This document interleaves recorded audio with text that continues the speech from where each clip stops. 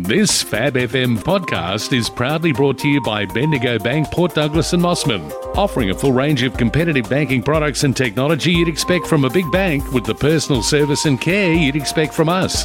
Furthermore, the Port Douglas branch is now excited to announce its brand new location at the Saltwater Building, Shop 9, 26 to 30 McCrossan Street. Bendigo Bank, the better big bank. Wow, I mean, if ever you've seen a monumental stuff-up, you've seen a monumental stuff-up when it comes to the decision-making in relation to the kidney unit. I mean, at best, they could have said, we'll do one in Cairns and one in Townsville.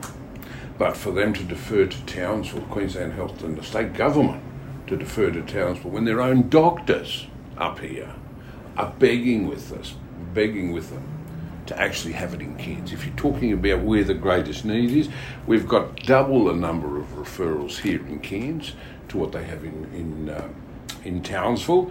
There's nearly double the number of patients actually living in Cairns, in the Hinterland Hospital area, with active transplant waiting list compared to Townsville.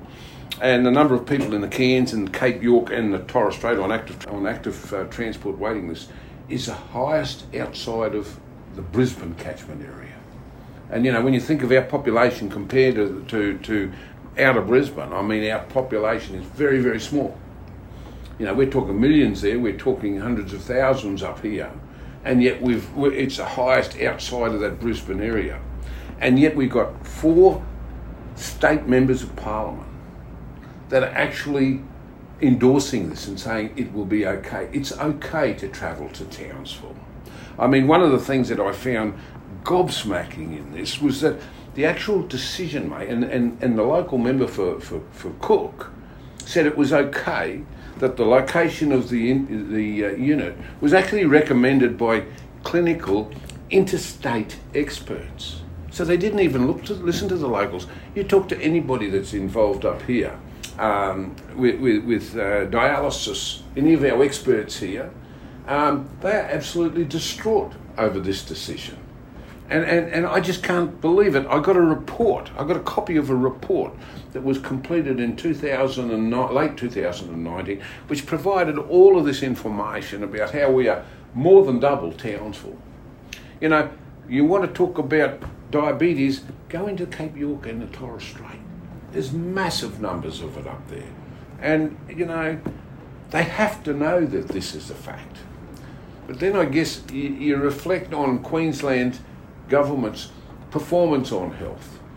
You know, we've got people that have been waiting for years for knee replacements. I'm dealing with one at the moment for a prostate cancer. You can't even get into the Townsville hospital. They've reached out to me because they're not taking any more referrals. And he needs to get a biopsy because he's got prostate cancer. The longer you leave it, and this happened every day. I'm getting people coming in here. We've just had a budget.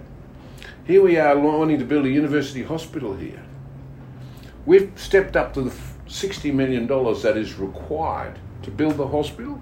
James Cook University has acquired all of the land. All of the land. State government has put $1 million in this latest budget. 1 million. They're only about 150 million short. And so you've got to ask the question, you know, does the Premier know that we exist up here? You know, it's not all about the southeast corner, and if they're talking about going out into the colonies, there are more colonies than just Townsville. And you know, we've got 4 state members here, all members of government, 2 of them on the executive, 1 of them the speaker, and yet they're mute. What do you say to someone like Michael Healy, who said it, you know, this was his number 1 priority? And now, you know, one of the comments he made the other day was, well, at least up to Townsville's closer than going to Brisbane. It just shows you the commitment. I was in the room when he made that comment, when he made that commitment.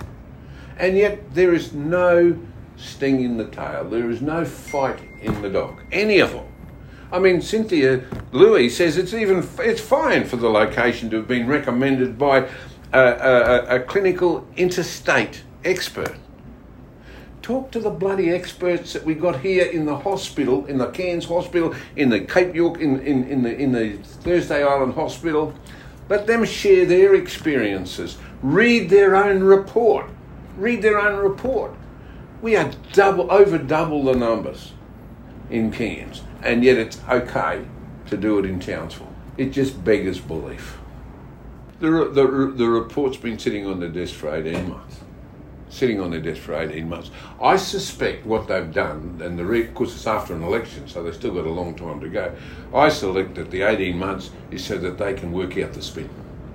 I think the decision was already made, and I think that they had to work out the spin, and they had to get their 4 local ineffective members to come in on the same, songbook here. They're all making exactly the same statements here. It just beggars belief. And, you got one of them here, which is on the executive saying, well, it was my priority, but now, Townsville's better than nothing. I mean, that's pretty pathetic.